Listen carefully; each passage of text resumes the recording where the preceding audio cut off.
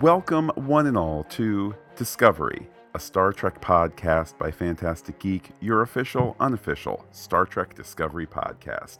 My name is Matt, and joining me, as always, is Pete. Hello, Pete. I've been to another universe and back. You'd think I'd come all this way without a plan? Discovery, a Star Trek podcast by Fantastic Geek for episode 513. What's Past is Prologue. Comes to you now via Super Mycelial Reactor.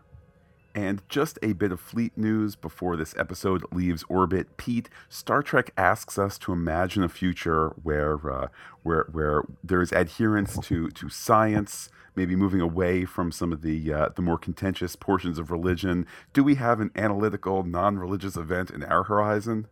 We do. Because of next Sunday's Super Bowl, the plan right now is that Fantastic Geek will not be podcasting Star Trek Discovery next Sunday night unless that changes. Indeed, unless the powers that be maybe want to give us Star Trek a little early next Sunday. I will admit, Pete, for the average Star Trek fan, the sports ball might not be high on their list, but it is the Super Bowl, so fingers crossed for the powers that be. And Pete, speaking of the powers that be, we were tickled pink yet again to have gotten a Twitter response from co-producer and tonight's episode writer, Ted Sullivan. He was doing a little impromptu Q&A before heading out to our neck of the woods to go on After Trek. And out of the blue, he's a Beatles guy. He mentions that on his Twitter profile. So I said, which is the best Beatles album, Rubber Soul or Revolver? He responded with the affirmative towards Revolver, which is my personal agreement too, Pete. And in fact, he's a George Harrison fan. So good news all around there for the Fab Four. Absolutely. And speaking of four, Matt, I just wanted to chime in. So if you haven't caught on to this by now, Matt and I sit on CBS All Access beginning at like 7:45-ish. Eastern time every Sunday night and refresh the page. Matt's been doing it a little bit differently the past couple weeks, but 8:04 to go back to the 4 tonight. 8:04 Eastern time is when it came across on the desktop site for me.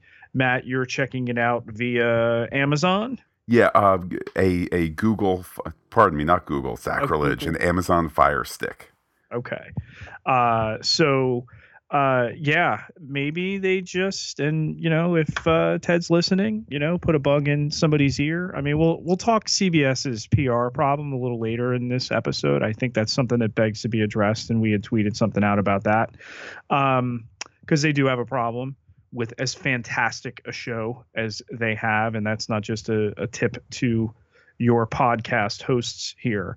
But the product is superior, and being behind a paywall, behind a network that's really not doing a great job of getting the word out hurts.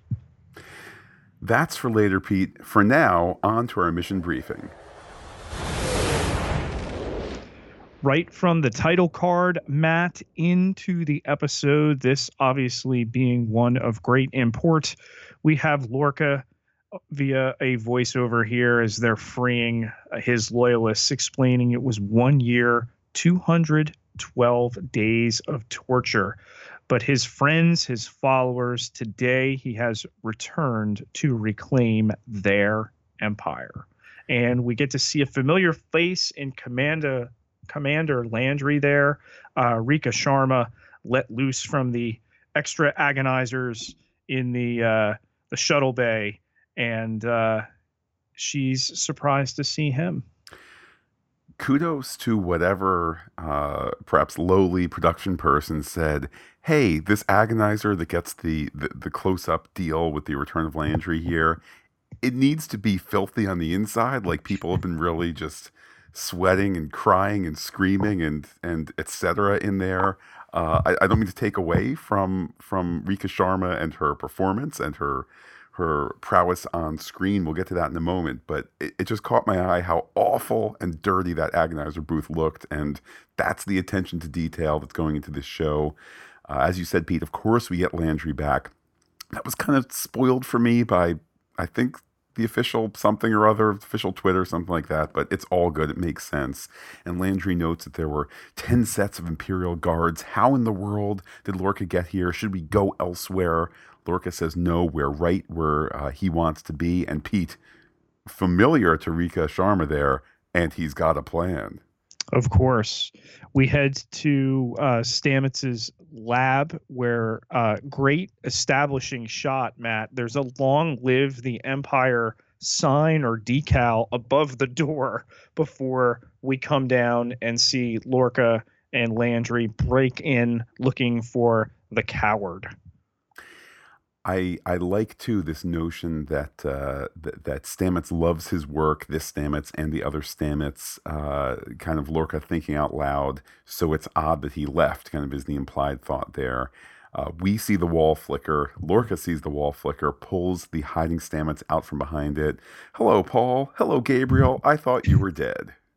Yeah, and he has to thank him here after he sold him out. That is, Mirror Stamets sold Lorca out on the coup attempt.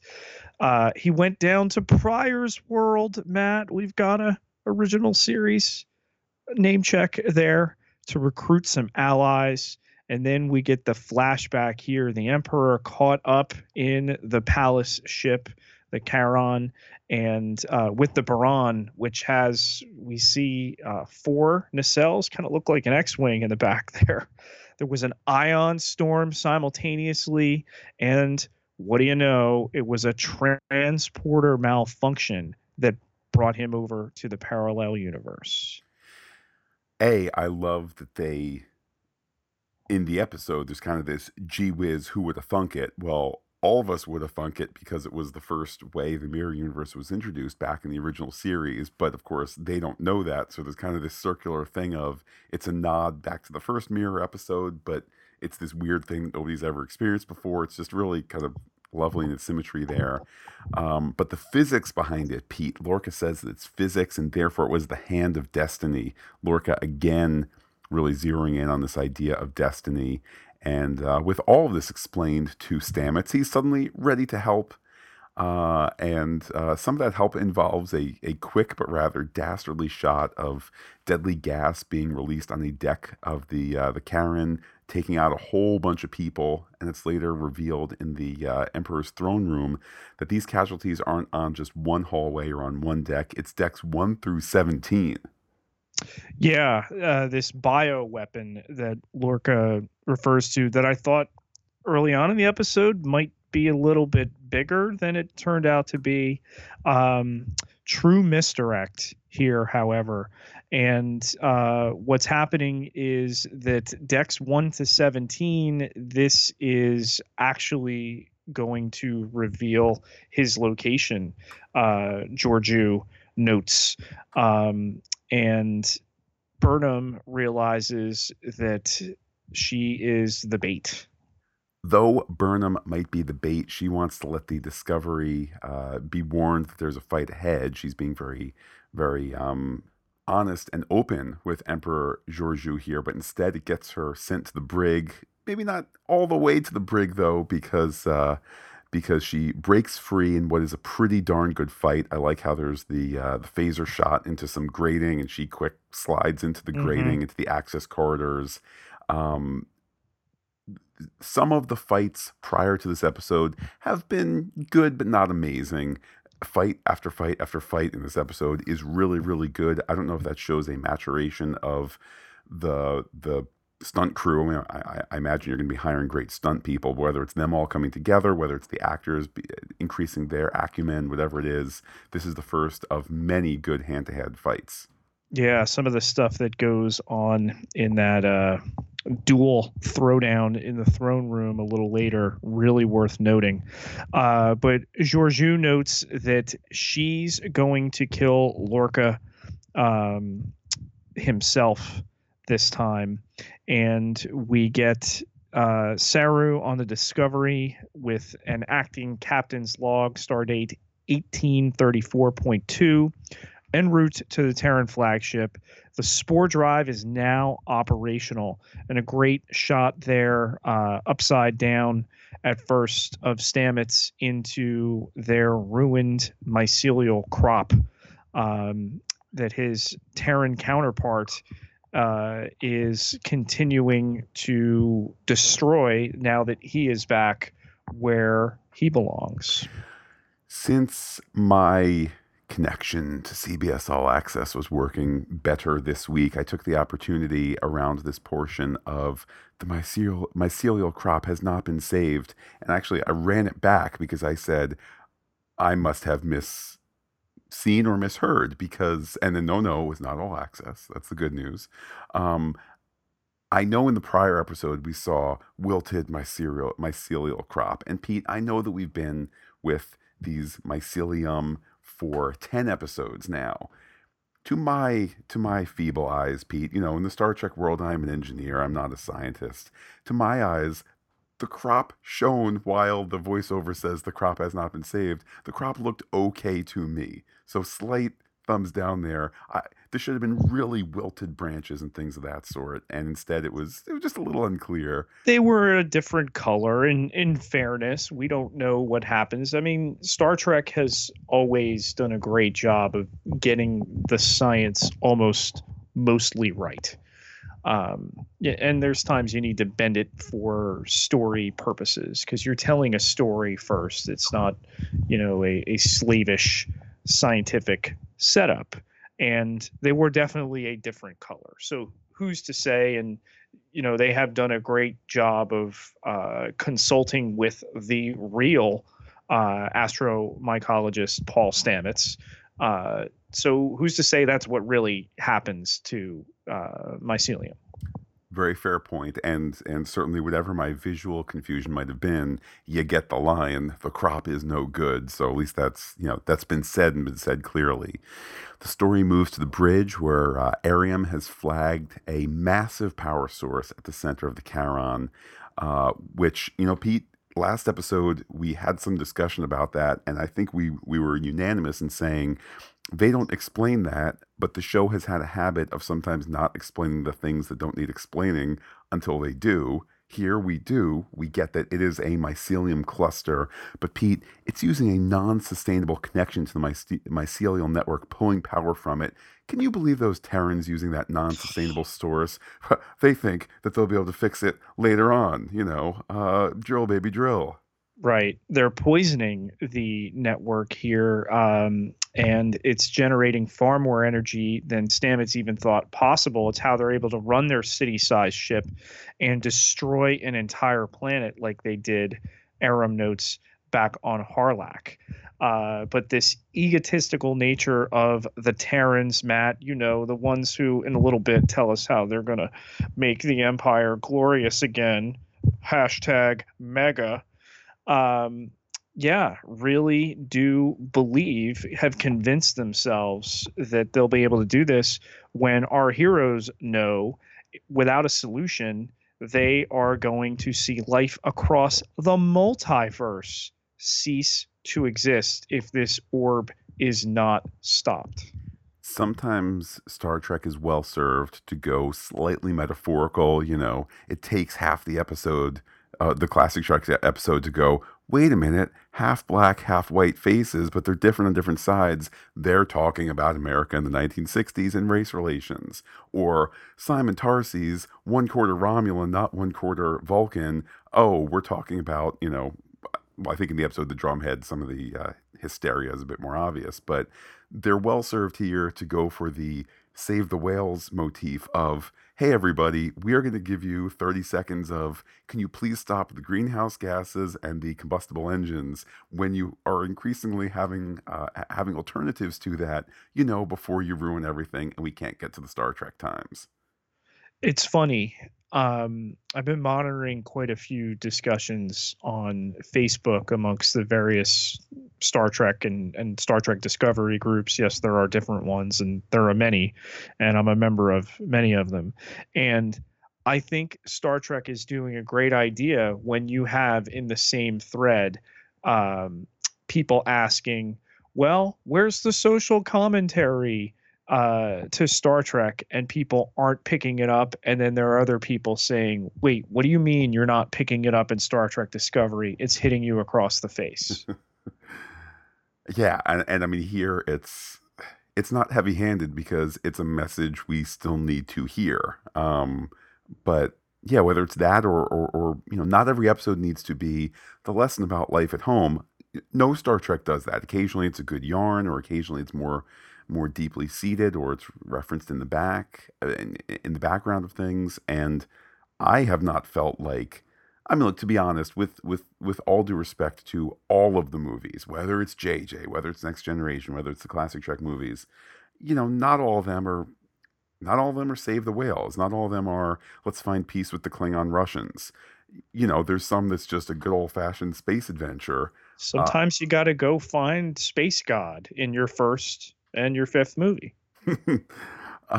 exactly. So, I mean, to me, not that I have many complaints about Discovery, but I have not felt like, oh man, all we're doing is run and gun Space Cowboy, and none of it is talk about the world we live in.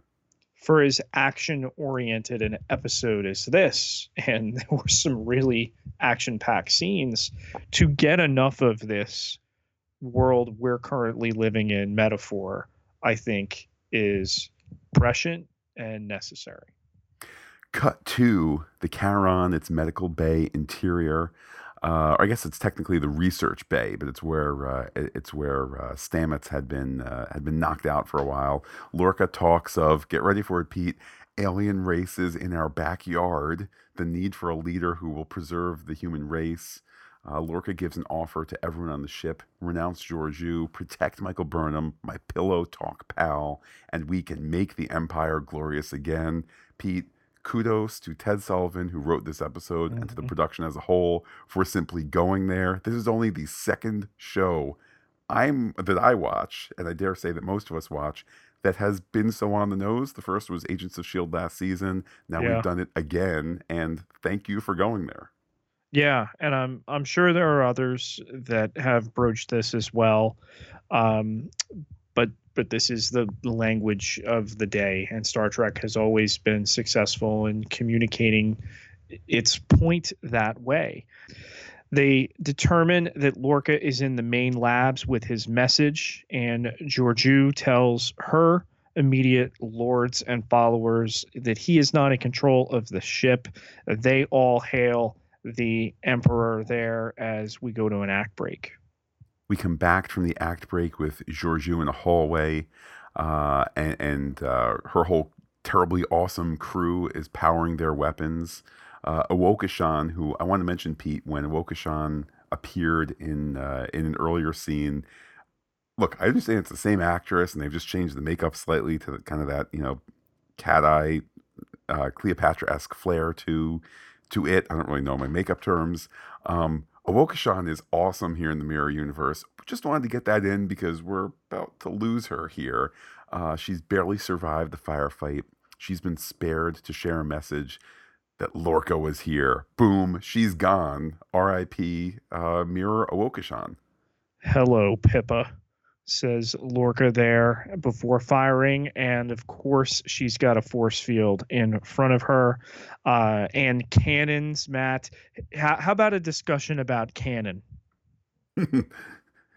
This is not Gene's canon. This is, yeah. Of course, this ship has hidden cannons that only the Emperor has access to. It's just, there's a certain ridiculousness at being where they're at. So you get to be kind of gleefully evil here Mm-hmm. by being in, the most evil place in their universe, and the antithesis of, meanwhile, at wide open Starfleet Command, where people kind of stand around the glass pool table and discuss things. Of course, this is the way it is there.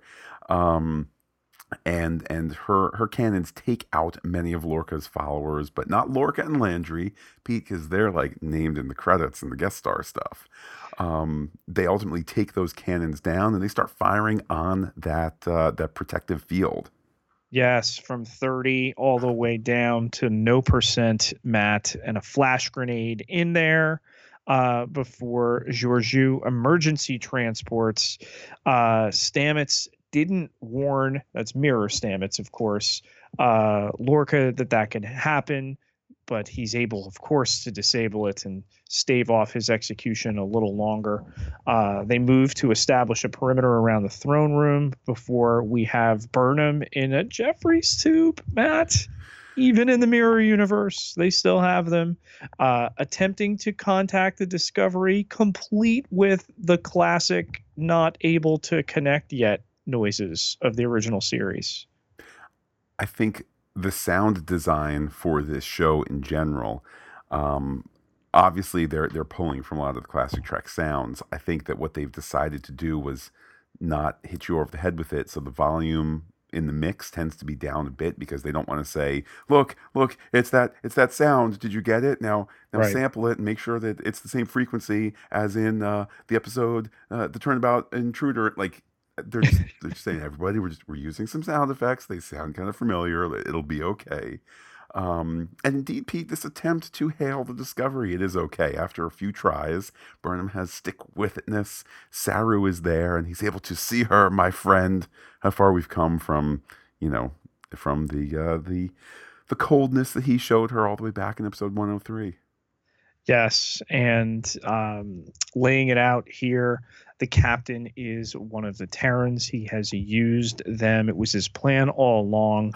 But wait, Saru would have sensed something, which I think is a dangling thread we need to talk about a little later on. His threat ganglia never peaked around Mirror Lorca, the only Lorca we've known all along.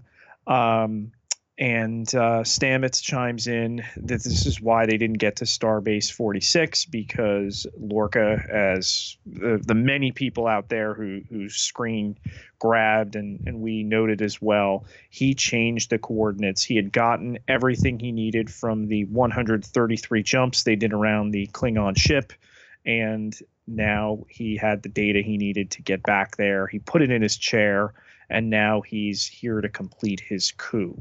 And Burnham wants them to abort their trip to the palace.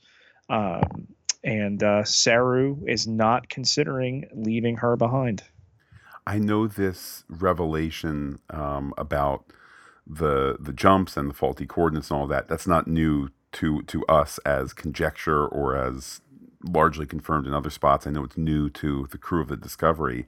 I just want to point out that if you go back to some of those early episodes, particularly when Lorca is told by Admiral Cornwell that essentially that Discovery is grounded from jumps and this and that the other, he's desperate to get back out there jumping. And yes, it's jumping in the service of all these great missions that he's doing, but an evolving portion of our discussion has been trying to decode and understand how the writing room works. And these earlier episodes absolutely stand up to, this idea. Yeah, not just a rewatch, but the idea that Lorca was trying to catalog a certain number of jumps so that he could make the last jump home. And this was not a sudden flip decision. They did not, in episode 11, decide, we're going to make him the bad guy and no one will see it coming. They knew from day one when they introduced him that he would be from the Mirror Universe. So props for the vision that they've had and sticking to it. Maybe some of those delays in production actually made the show better, Pete, when we were all saying, oh, they're taking Star Trek away. Yeah. Well, did you note that the 9 months later they appeared in their universe, Matt? I couldn't help but wonder if maybe that was a little bit of a nudge back to the real world with the delay. Was that the length, ultimately the length of delay? I don't think it was exactly 9 months. Okay, remember we were, they were initially talking January of 2000. Yeah. 17. So yes, actually it was a 9-month delay. So there you go. Maybe, And that yeah, and is had the two art major, imitating yeah. life, or maybe it's just what is a human gestational term? 9 months. Okay, there we go. Have it any way you like it. It lines up to the real world. Bottom line, though, back to this episode, we get that info swap. We have everyone on Discovery understanding that there's a super drain on the mycelial network, and it'll kill all life unless the Discovery fires torpedoes on the Karen. You know, the thing has to have a tailpipe, but they just need to get the shield down around the reactor on this city-sized moon planet ship thing. Yes, the containment field. Leave that to Burnham. They're going to stay at warp so they can't be boarded. She will signal when she is ready, and they will blow it up. And into the throne room, bodies everywhere. Lorca monologuing. Destiny, a very big subject of this episode. And he takes the sword there. Nothing has happened by accident. He is living proof of that. And this trap door that opens over the mycelial super reactor sun orb. Game of Thrones has its moon door, Matt, but Star Trek Discovery has a sun slider. um, it is floated that well, first of all, that it's Stamets' time to exit. By the way, this is all said while Lorca holds the sword of power, this Mm-hmm. He-Man, and he said it's time for Stamets to exit. And then there's this idea that he's going to throw Stamets out the moon door to the mycelial core. It's so poetic, but he hates poetry, and Landry vaporizes him. Also, Pete, that means that it's Chekhov's moon door to the mycelial core, out of which Lorca later on will die, so he might hate poetry, but poetry don't Or hate him. did he die?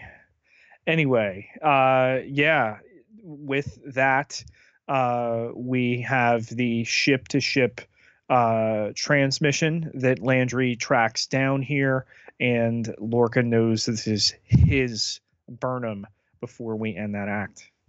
We come back from the act break with Lorca sending out a broadcast to multiple decks. He thinks he's pretty sure that she's on deck 3. He stresses that he's not hunting her. He admits lying, but he wants her to stay here, stay in this universe, away from a place where species and opinions are treated equally, where every living being is happier. He says that here, every living being is happier having a place dictated to them. Help bring strength and order to this place. And this is all intercut with Landry searching for Burnham. There's the visual clue of fiber optic thing pulled from Mm-hmm. underneath the big screen. But I don't think that's going to result in Burnham's capture, Pete. It's not. And one other dig that he threw at the Federation, that it's a failed social experiment, or that it's doomed to failure. And what she did at the Battle of the Binaries, that's why she should stay with him and help him bring peace. But of course, Landry tracks it down, and she's not there. Um, and we're left to look for her. She's got to be here someplace, Matt. Yeah, Burnham has disabled the carrier feed and could be anywhere, says a really kind of plaintive Landry. We cut to Georgiou's sanctuary, where Burnham finds her, despite Georgiou having a bracelet that masks her life signs. I would have liked maybe a little extra explanation as to how this Burnham knew where Georgiou's sanctuary was, but whatever. It They happens on they were screen. there once before. Were they in her sanctuary Yes, before? Okay. yes, they were, to look at the orb. Well, then I do stand corrected. There you go. Question answered after being asked. Burnham talks of forging her own destiny, and Georgiou talks of having lost a daughter and an empire. And Burnham retorts that she has lost a captain and a life. All of this, Pete, demonstrated visually by use of the Batlin badges. Yeah, and that Burnham is not going to let Georgiou die again, which she found out here that, wait a minute, so I died over there. Um, and the plan is to disable the orb and its containment unit. That way, they can go about destroying it. But of course, Matt, those controls are in the throne room. What? They're not there anymore, Pete. The story moves to the Discovery, and Stamets notes a problem. The packed spores of the mycelial orb have created a hypergravitational situation along with some wavering magnetic fields. It'll all have to be overloaded somehow. Wait a minute, maybe with their spore supply. How much of it, Pete? All of it needs to go. And a great job here in this scene set in Discovery's engineering of involving not just our main characters enacting Captain Saru and Stamets and Tilly, but Aram and Awokashun and Reese and Bryce, all of these players here that all figure equally into the plan. And Matt, a rainbow coalition that gets it done, almost like the thesis to the antithesis that's preached by Lorca. If we ever get back to something normal for Discovery, I don't know that we've ever actually been to normal. We've never had, Yeah. we're gonna go on a mission and a thing, and it's and that's fine, because so much of the 700 plus hours of Star Trek has been like that. But yeah, like we're salivating for a regular episode at this point. I mean, I I will say simply, I think that's what we're going to get in 2 weeks' time. For the last one, we're gonna get a one off. I think Hey, the this is I think the yeah. end of the last one becomes the fourth or fifth pilot episode of the season, which ends with, and now we are receiving our new orders from Starfleet Command. Our 5-year mission is to begin, to go out there. And, Captain Saru says, Lieutenant Commander Burnham, take us out there. And we go, the adventure begins, just like it began in, and this is all complete credit. I love how the show has continued. The show has reinvented itself so many times in these 13 Yeah. episodes, but just as we got the first episode in the first episode, and kind of the Discovery pilot in the third episode, and we got the standalone, hey, let me show you what Discovery is in the sixth episode or seventh, whatever the madness to make the same man go mad or whatever that one. I think it was the seventh. But I think that's where we're headed. But Pete, we are not there yet. Where are we? We're at Saru's speech here, Matt, and he notes how it's well known that his species can sense the coming of death, but he does not sense it today. He feels that this is a team he can trust, the finest. Lorca abused their idealism, but he wants to be clear: Discovery is no longer Lorca's. He considers this their maiden voyage. They have a duty and will not accept a no-win scenario. He said the thing. He said the thing which several officers said after this. And with a hearty aye, Captain, they all get to work before we're back with Landry informing us about the execution of all of Georgiou's lords and senior officers. Indeed, we are back in the throne room, and Lorca is so happy with his sense of victory. There's even better news, though, Pete. Landry has a message. She's here. In comes Georgiou at Burnham's gunpoint. Burnham says that she won't let another crew die on her watch. She certainly appears ready to help Lorca execute the Emperor. But Lorca notes, so Georgiou is here. What are you really bargaining with? And Burnham offers herself. Burnham will stay if the Discovery is allowed to leave. There is some fine print. Lorca gets Burnham's mind, nothing more. And Lorca accepts and notes that Burnham's betray Philippa's in every universe. Yeah, destined to kill you here before that act breaks, Matt, and we're back on the Discovery with Tilly figuring out the problem. Yes, she has figured out that indeed there may be a way out of this no-win scenario.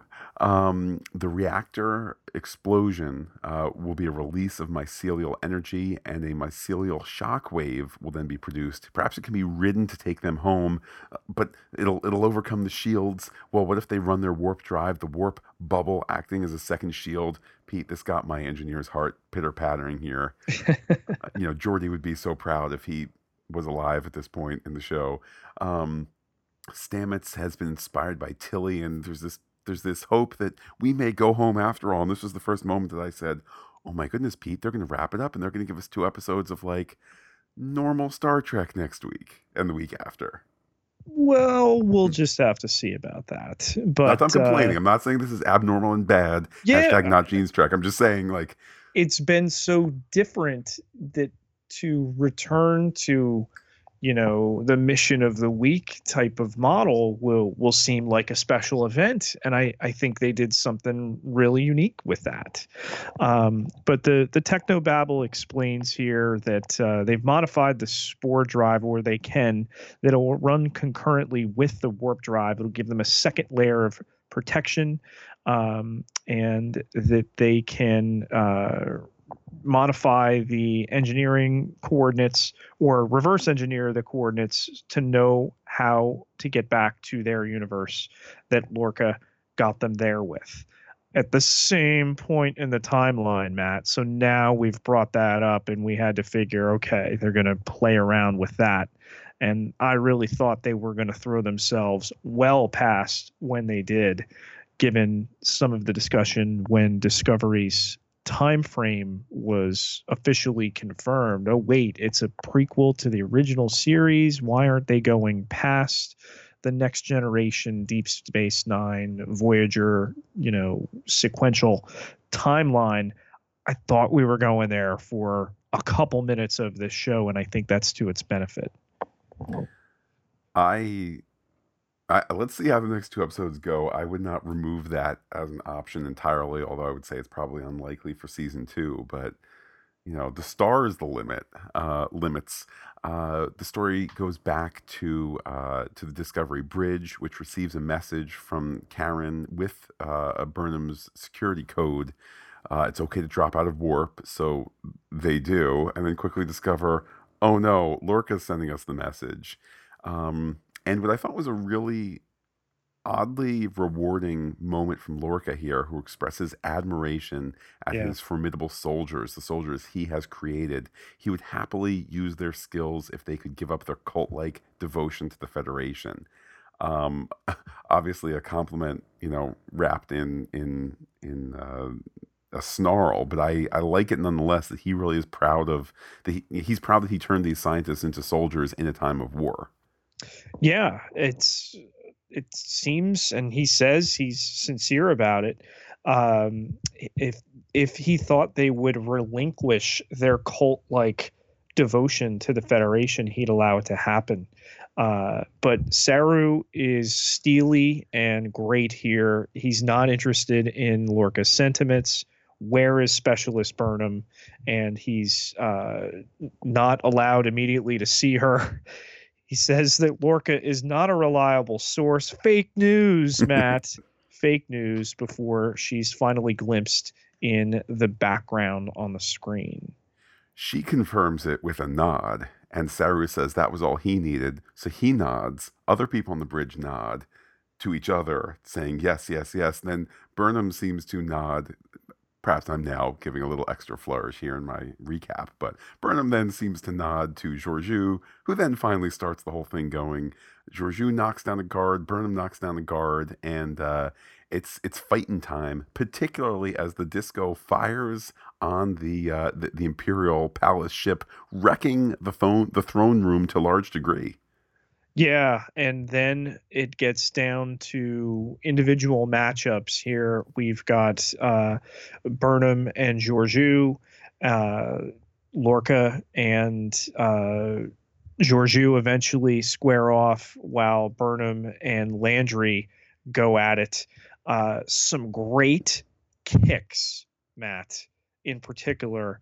I don't know if it was with the use of a stunt woman. We know that Michelle Yeoh, Lorca, as Landry and Burnham are fighting, takes a sword to the back of Landry, seemingly just not caring she's in the way, or maybe trying to defend Burnham, or maybe a little bit of both.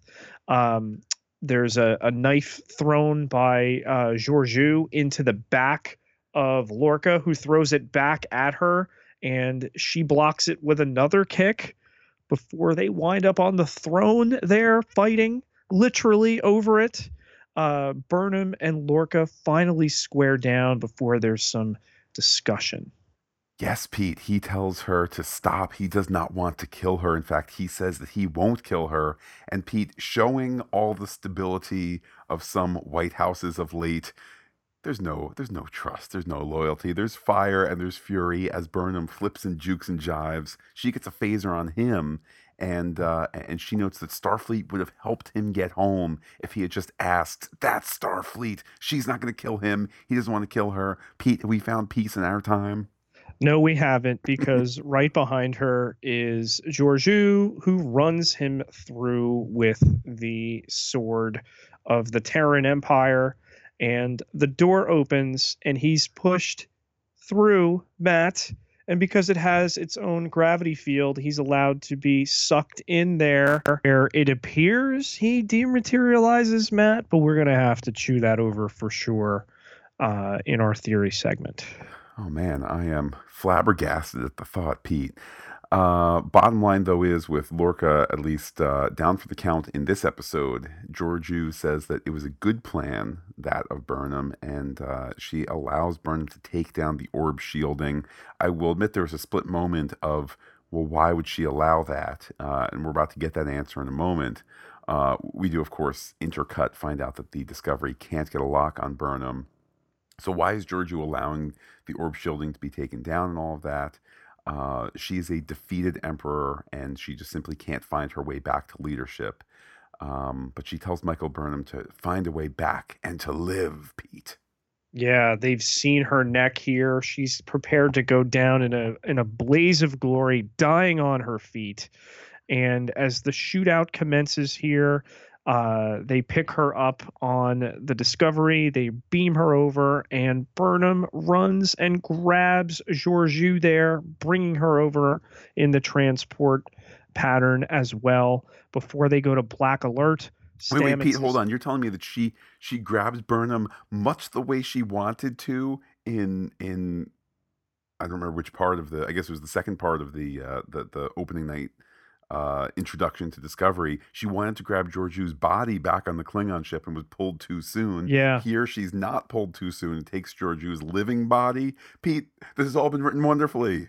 It has been. And Stamets is in the reaction cube there. Landry, back wound, still alive, is locking weapons there before Saru is commanding Detmer to bring them through. They fly through a couple times the gigantic gap there of the Charon before they fire, hit the warp engines, and Tilly talks them through here. The ambient mycelial energy is interacting with the drive. Levels are good. They engage the spore drive, and we get the crazy kind of wormhole looking effects, Matt. And I was like, all right, next stop, the 29th century with the Enterprise 11. There definitely was some visual language. I don't want to say copying, but kind of echoing some of that wormhole stuff that we've seen, whether it's Star Trek: The Motion Picture or some of the Deep Space Nine stuff. The presentation, though, here, it continues to be different. I don't think there's dialogue to outright confirm this, but it becomes clear visually that they are flying through the network in a way that we have not seen in the past. Stamets says that the network is indeed fixing, but the routes are bifurcating too quickly. Can he navigate home? He can't find a way. Then he gets reminders of Culber's voice. The network is a gift. Follow the music. Open your eyes. Good news, Pete. He sees a clearing in the forest, and they loop back to. They kind of hold the moment there to somewhere stable as everyone exhales, but no one knows what's going on. And the last of their spores, it seems, floating around engineering, this little tinkling green one that winds up on the shoulder of Tilly before it's gone. And they're rebooting the system, trying to find out where they are, Matt, ... and when, with Burnham and Georgiou still in the transporter room. Georgiou wants to know, what have you done to me? But Stamets is explaining to acting Captain Saru that the celestial patterns and subatomic analysis confirm they are in their Alpha Quadrant, which elicits a sigh like Matt just did, although a little bit more clicky from Saru. But they overshot by 9 months. And Bryce gets to work as he's commanded there, informing Starfleet that they have returned. Reese is tasked with bringing up the tactical map. There's no response from the Federation, Matt, to their not even an automated signal. And on screen, updated in real time, the war map is decidedly Klingon because they have won the war. And Pete, before we proceed, we want to thank everyone who has helped us win the war against the costs of running the podcast. Thank you to everyone who's gone to patreon.com/fantasticgeek to help us with those storage and bandwidth costs. Oh, when will the Star Trek times come where everything can be free and synthesized? But until then, thank you, one and all. Thank you, dear crew. Whether you are at the Ensign Tilly level or at the Mirror Universe evil Sarek level, where we send you a goatee, everybody gets exclusive podcast content. So head over to Patreon, patreon.com/fantasticgeek today. Well, we have a threat analysis coming in hot and fast. Pete, where are we going to begin? Let's begin with Lorca here, Matt, finally able to drop the subterfuge and be the horrible Terran being he is. Yeah, amidst all the other story bits and bobs we've had with Mirror Landry and Real Landry and Mirror Burnham, who we never met and whatnot, it kind of takes moments in this episode to just really hammer home a point that was made clear, but a point that needed to be made clear, which is that we have never known the real Lorca, Lorca Prime, and he is so gleeful here, and there's almost a newfound respect for him that he put himself through all of this just out of that desire to become emperor. That's both scary and sad and inspiring all at the same time.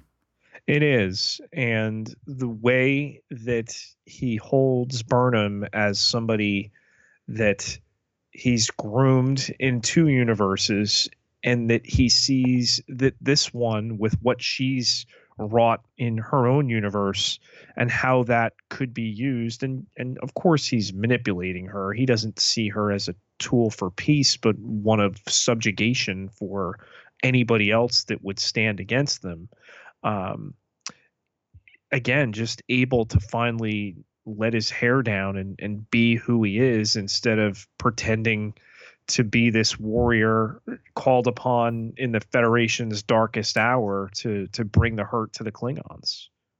It does bring an interesting, if not small, point of discussion to say, in this darkest hour where we needed a warrior, the best warrior in Starfleet was the guy who's actually from the warrior times and not somebody who's from the hope and peace and optimism of Starfleet. I don't know whether that's an optimistic note or a pessimistic note, or maybe just a realistic one, that sometimes you really do need bad people even in a good environment. But I'm glad that he's gone, ?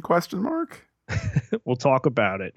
Landry, even if it's just for an extra episode to get Rika Sharma back, still great to see her and to see her kick some butt.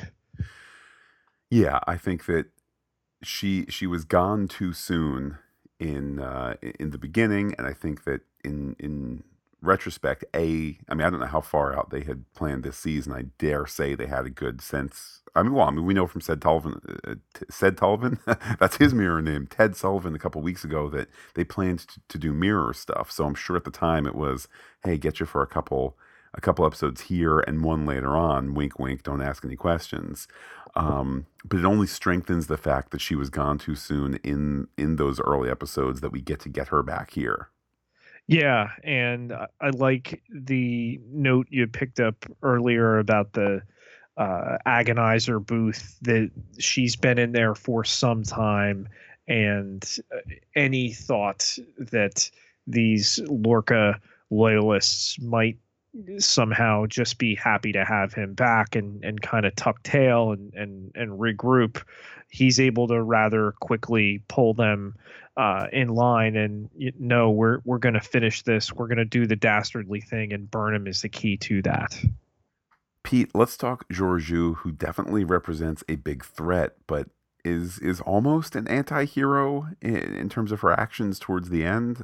Certainly there, I can feel the good in her, I think. and that's just why I put her on this list. She's clearly upset about being brought back into our universe. So could that make somebody who has been an empress, the most feared warrior in the most feared universe, somebody who could be up to no good the same way Lorca came over in the past? I think you've got to consider it. You know, we had some discussion online in the last week over the rehabilitation or not of Tyler. Some people voting for, handsome Tyler is now back full time and everything's fixed, which seems a bit indelicate from a writer point of view. I think same here. If we somehow are going to get sweet Mama Georgiou back, I don't see that happening. This Georgiou, Mirror Georgiou, is somebody who has been made this way over the decades of her life in the Mirror universe. Certainly she has no standing in our Starfleet. I mean, I know that right now there is no Starfleet in where the Discovery is at, but I don't see a particularly happy ending for her. Maybe even just one of, maybe she will find the good in sacrifice in the next 2 episodes. I don't know. We're just going to have to find out.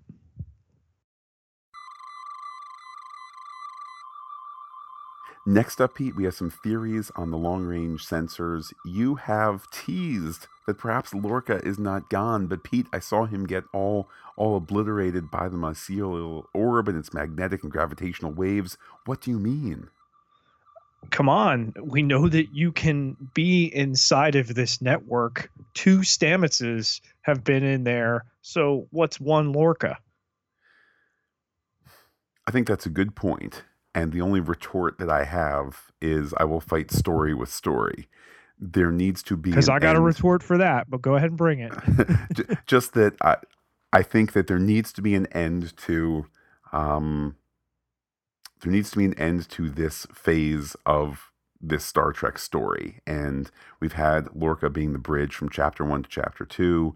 Obviously, we still have some business with the Klingon War not yet concluded, and we'll discuss theories on how that gets addressed in a little bit. But I kind of feel like, just from a storytelling point of view, this needs to be the end of Lorca. Then you spend the next episode and a half getting your way back 9 months ago, so you can finally upload the this, the that, the other. Or I guess not the this, the that. So you can finally upload the fix to the cloaking, the cloaking device and the workaround for that, end the war, and then finally be able to end this season with, and the season ends, period.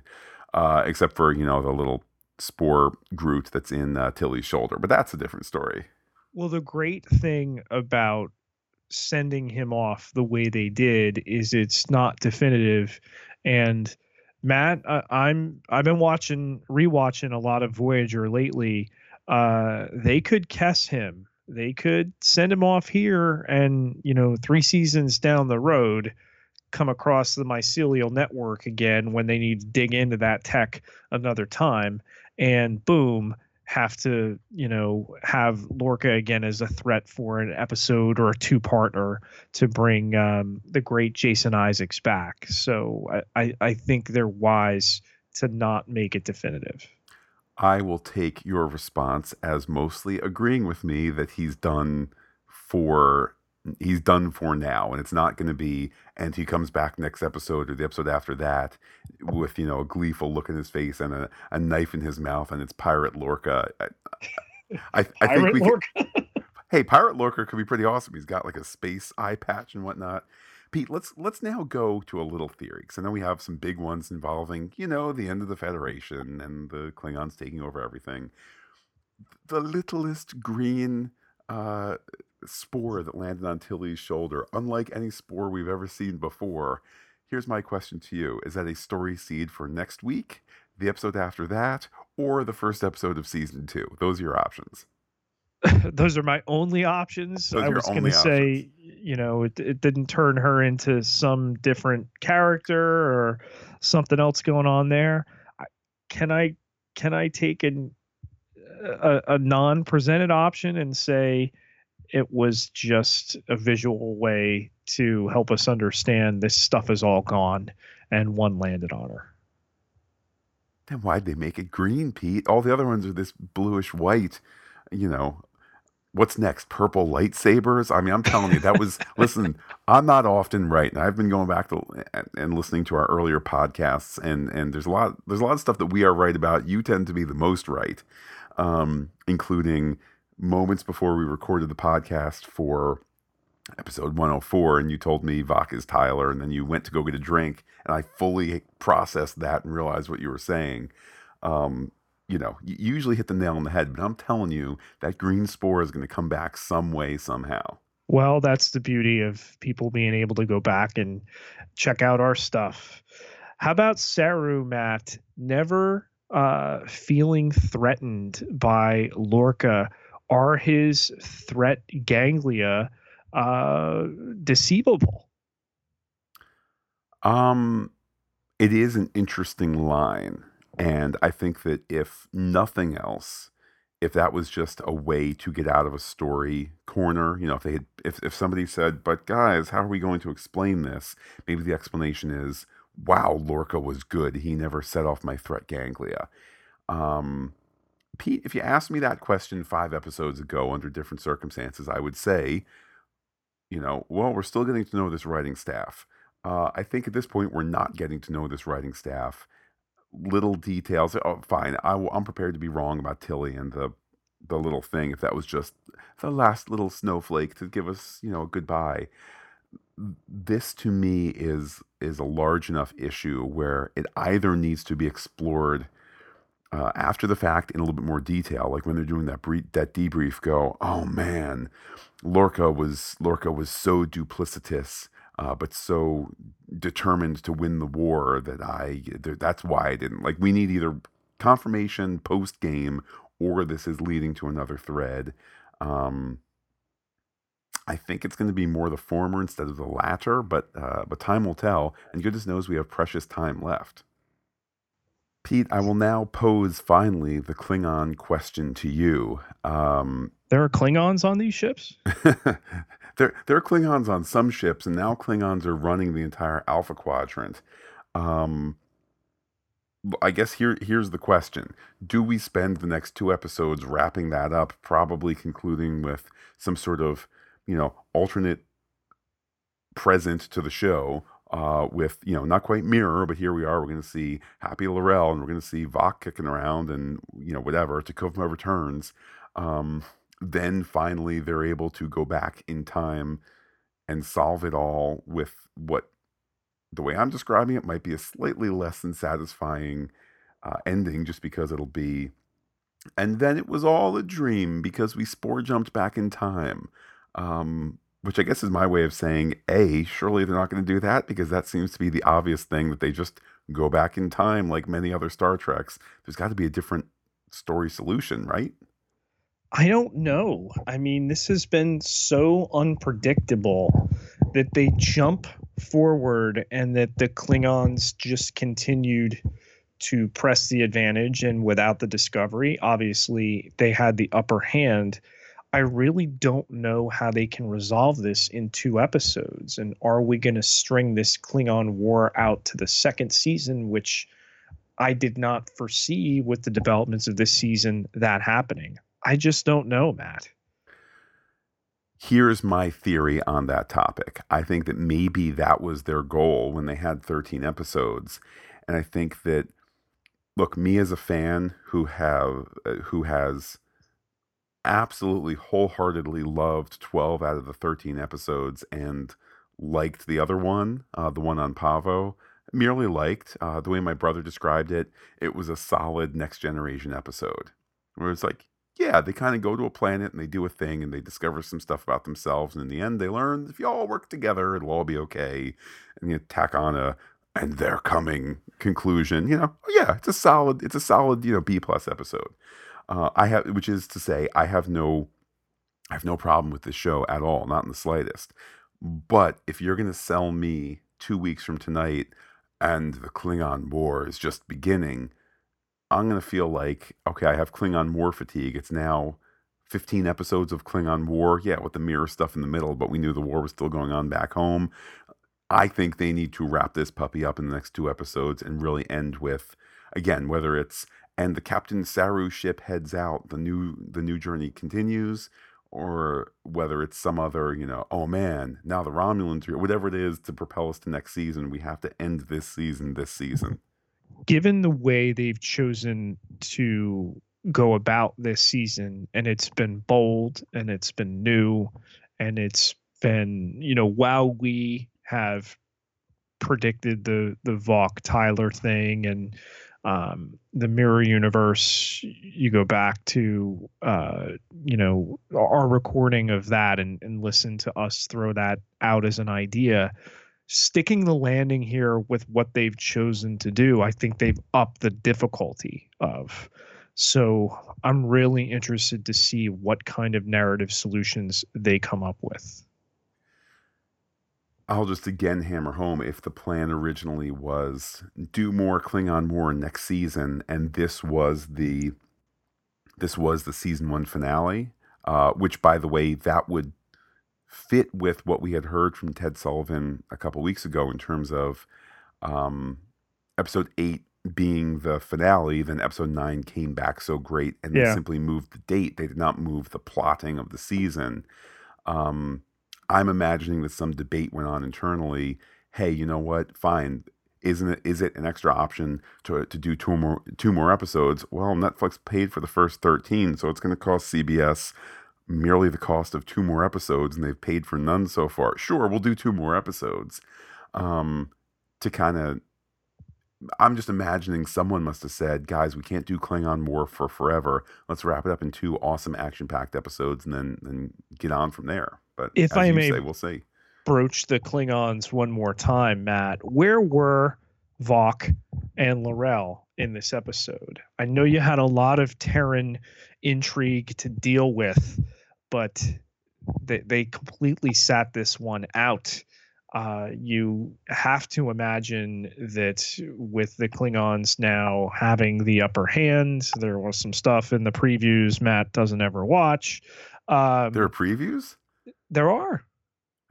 Here's how my episodes end. They go dramatic handoff, and the closed captions go, closed captioning brought to you by CBS and WGBH in Boston or whatever. And then it fades to black, and then I really quick push the button to make sure right. Well, if I don't you have really my world don't ruined. Click the button quick, like, a ninny, you get a little hint of what's to come, and, some characters we haven't seen in quite a while returning.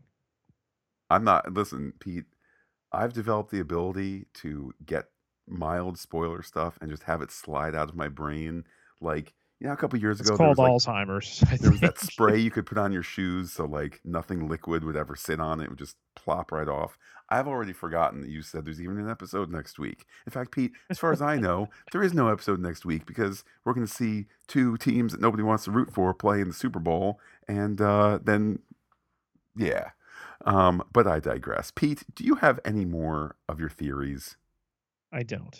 Then let's move to hailing frequencies. Hailing frequencies open, sir. Pete, we ran a poll on Twitter at the conclusion of this episode. What did you think of tonight's explosive Star Trek Discovery? The 4 choices: 4 stars, oh captains; 3 stars, commanding episode; 2 stars, Landry frowny face; and then 1 star, mirror me. And Pete, 10% of the voters gave it 1 star, and I was cranky, Pete. I said, Yeah. seriously, anyone who voted a 2 or 1, I'd love to hear your salient thoughts on this episode because I doubt you actually watched it. Guess how many responses I got to that, Pete? None. None. Because there are some bitter bills out there who don't watch it because it's not Gene's Trek. Well, guess what? Gene is not only at the heart of this Trek, it's the soul of everything he started. So take your poor attitude and stuff it in the airlock. And look, all due love to the great bird of the galaxy. Let's not forget, Gene Roddenberry was largely not a part of season 3 of Classic Trek. He was shown the door creatively after the motion picture, and then had, little if anything to do with the remaining 5 Classic Trek movies. He had a big amount of control in the first season of Next Generation that waned as that season went on, and by the second season did not have much of a role in that. So guess what? Most Trek is not Gene's Trek. That's just how that goes. And if that's what you're beating, then, and All Access is too expensive. Let me go back to my curated, action figure collection. And it's like, come on, look, I know what I'm doing with my All Access subscription that is going to run out on on March 7th.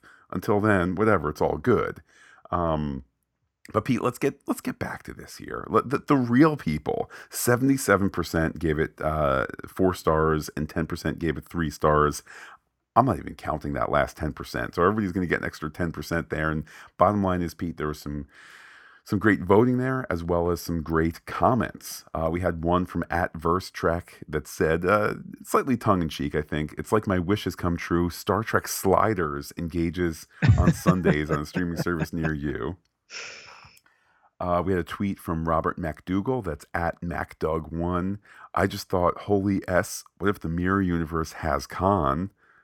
Well, I guess they all have their analogs, at least Yes. if the writers want them to. Our pal Bob Keeley said, "I thought it was outstanding, edge of the seat for the entire time, and the kicker at the end was the icing on the cake. Excellent episode." We also heard from Craig, that's @geek_in_fedora. Geek in Fedora, Pete. I mean, come on, that's a great Twitter name.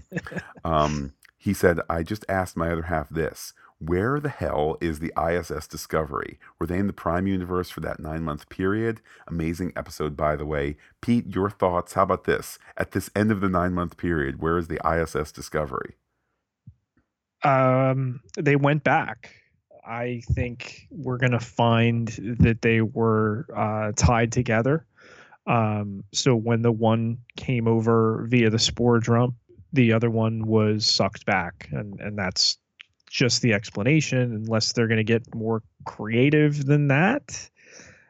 I don't think so. I mean, do we have another Discovery piloted by Terrans in this universe? We're still dealing with the mirror threat. Is that a way for Mirror Georgiou to return home? Perhaps, because that's the thread I see dangling, that you're not going to bring her back and have her be motherly, positive Georgiou all of a sudden just because she's in the prime, Starfleet universe. So perhaps that's her way back, and she gets to captain a Discovery, but then she's going back to a horrible universe. I don't know. Well, it's horrible to us. It's great. It's home to her. It's home to them. You're right. You're 100% right. When I first saw Craig's tweet, I had just assumed, well, they've been destroyed like the rest of Starfleet, or, Terran Fleet or whatever. Well, I guess they're still called Starfleet. You understand my point. Mm-hmm. Although I think, Pete, you're on to something, that if we're going to get some sort of redemption for Mirror Georgiou, it could be on the ISS Discovery. It's just a lot of story to pack into 2 episodes. We kind of wagged our finger a little bit at the length of last week's episode, this one at 42 minutes. including the previously on, the lengthy previously on, and the title sequence, perhaps even the credits. I don't recall that because I turn away before any credits can be shown in any previews. But let me put it this way, Pete. Would I be okay if the next two episodes were both 65-minute episodes? Yeah, and if it's not, give me the best episode, the best edit that you can. Particularly this episode where I was literally out of breath at the end. But we got to slow down a little bit on, and it's fair point to note run times, but these are not normal run times for other shows that don't deal with an effects budget that this show does. And it's not as if they're chimping out on effect shots. They are giving you the full Monty, and this is film quality stuff. So if there's a 37-minute one in the mix that winds up, not seeming long enough, just remember that if this was on TV, and I know some of us are paying for these with commercials, we have the non-commercial subscription. You're not dealing with that. You're still getting your money's worth. Well, I think that probably captures the sentiments of our last tweeter, M. Dooley. That's at art_M Dooley 78, who says, I was holding my breath too many times to count. This episode has some of the best scenes in any Star Trek ever. Wow. Incredible is an understatement. Wow. It's certainly high praise. If only, Matt, CBS All Access and its digital service and the public relations powers that be had a way of convincing people to sign up for this other than being really dismissive. Yeah, and I think we don't want to say too much at this point, but certainly dismissive describes how they have viewed some fans, how they have interacted with us, how they have made promises outright and not followed through at all. There really is the feeling that that we as fans are the little annoying flies getting in the way of things. And if that's our case, I can only imagine what dogs bigger than us and dogs smaller than us might be feeling as well. Yeah. I mean, when you consider that we have been podcasting about this show for more than a year before it debuted, and we're fish in a barrel, Matt. We're going to be doing this regardless. But you all who are listening, you are the ones who determine the success or failure of this show. And I don't mean our show. I mean of Star Trek Discovery. And if you're not paying for it, let me put it to you even more bluntly. We have listeners to our other podcasts who are enormous Star Trek fans who don't watch Discovery. Yeah, and that coupled with a rather scathing, if not unfair, view of CBS All Access as printed on the New York Times website this weekend, there still is a bit of a PR issue. Now, yes, the show, of course, is successful. Netflix made that possible. Yes, All Access subscriptions are up. That's just a given. Yes, passwords are being shared and word is getting out about Star Trek Discovery. That's what all the online services, that's the plan for the first couple of years, if not more than that, for online services. I mean, heck, my wife and I share our Netflix account with my sister-in-law, and Netflix has only tightened that a little bit recently, but. Yeah, there's bad juju in the Force, if I can make another reference in the stars, and it's some of it fixable, is just that, though. Yeah, it's very easily fixable, and I think you do that with goodwill. You don't do this by erecting walls and keeping people out. It's the message of the show. It's the message of our universe. And you don't get there by exerting your muscle and by making asks and then not and making promises and not following through on the promises, but making sure that the asks are gotten from the little people like us. But Pete, hope springs eternal. Maybe this is all the mirror universe, and we're going to flip back, and things will be good in the future, in our shared future, our Star Trek future, our real future, and wherever the two might converge. Absolutely. Well, Pete, we've heard from a lot of great people, and how can people be in touch with you? Let's start on, the Twitter. You can find me on Twitter at Peter, Pieterj Ketelaar, Ketelaar, 9,776 followers. Can't be wrong. And while I'm personally on Twitter as Looking Back Lost, you can be in touch with the podcast anytime you like. We are Fantastic Geek. You can visit fantasticgeek.com, email fantasticgeek@gmail.com. Check us out on Twitter and Instagram, where we are Fantastic Geek as well. But wait, Pete, there's more. Facebook.com/Fantastic Geek with a PH, all one word, like it today. To those listening to us on the Pop Culture Podcast feed, we will be back on Friday, still in space, but a different space. Actually, still in a different future, Pete. What? 2 shows in space, in alternate futures? What?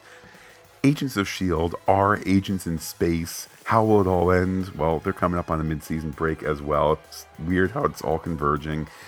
If you're listening to us on the Discovery feed, we'll be back next Monday, a week from tomorrow, to talk more Star Trek Discovery. With that, Pete, I will say adios to all our listeners and give you the final word. Just kidding. I hate poetry.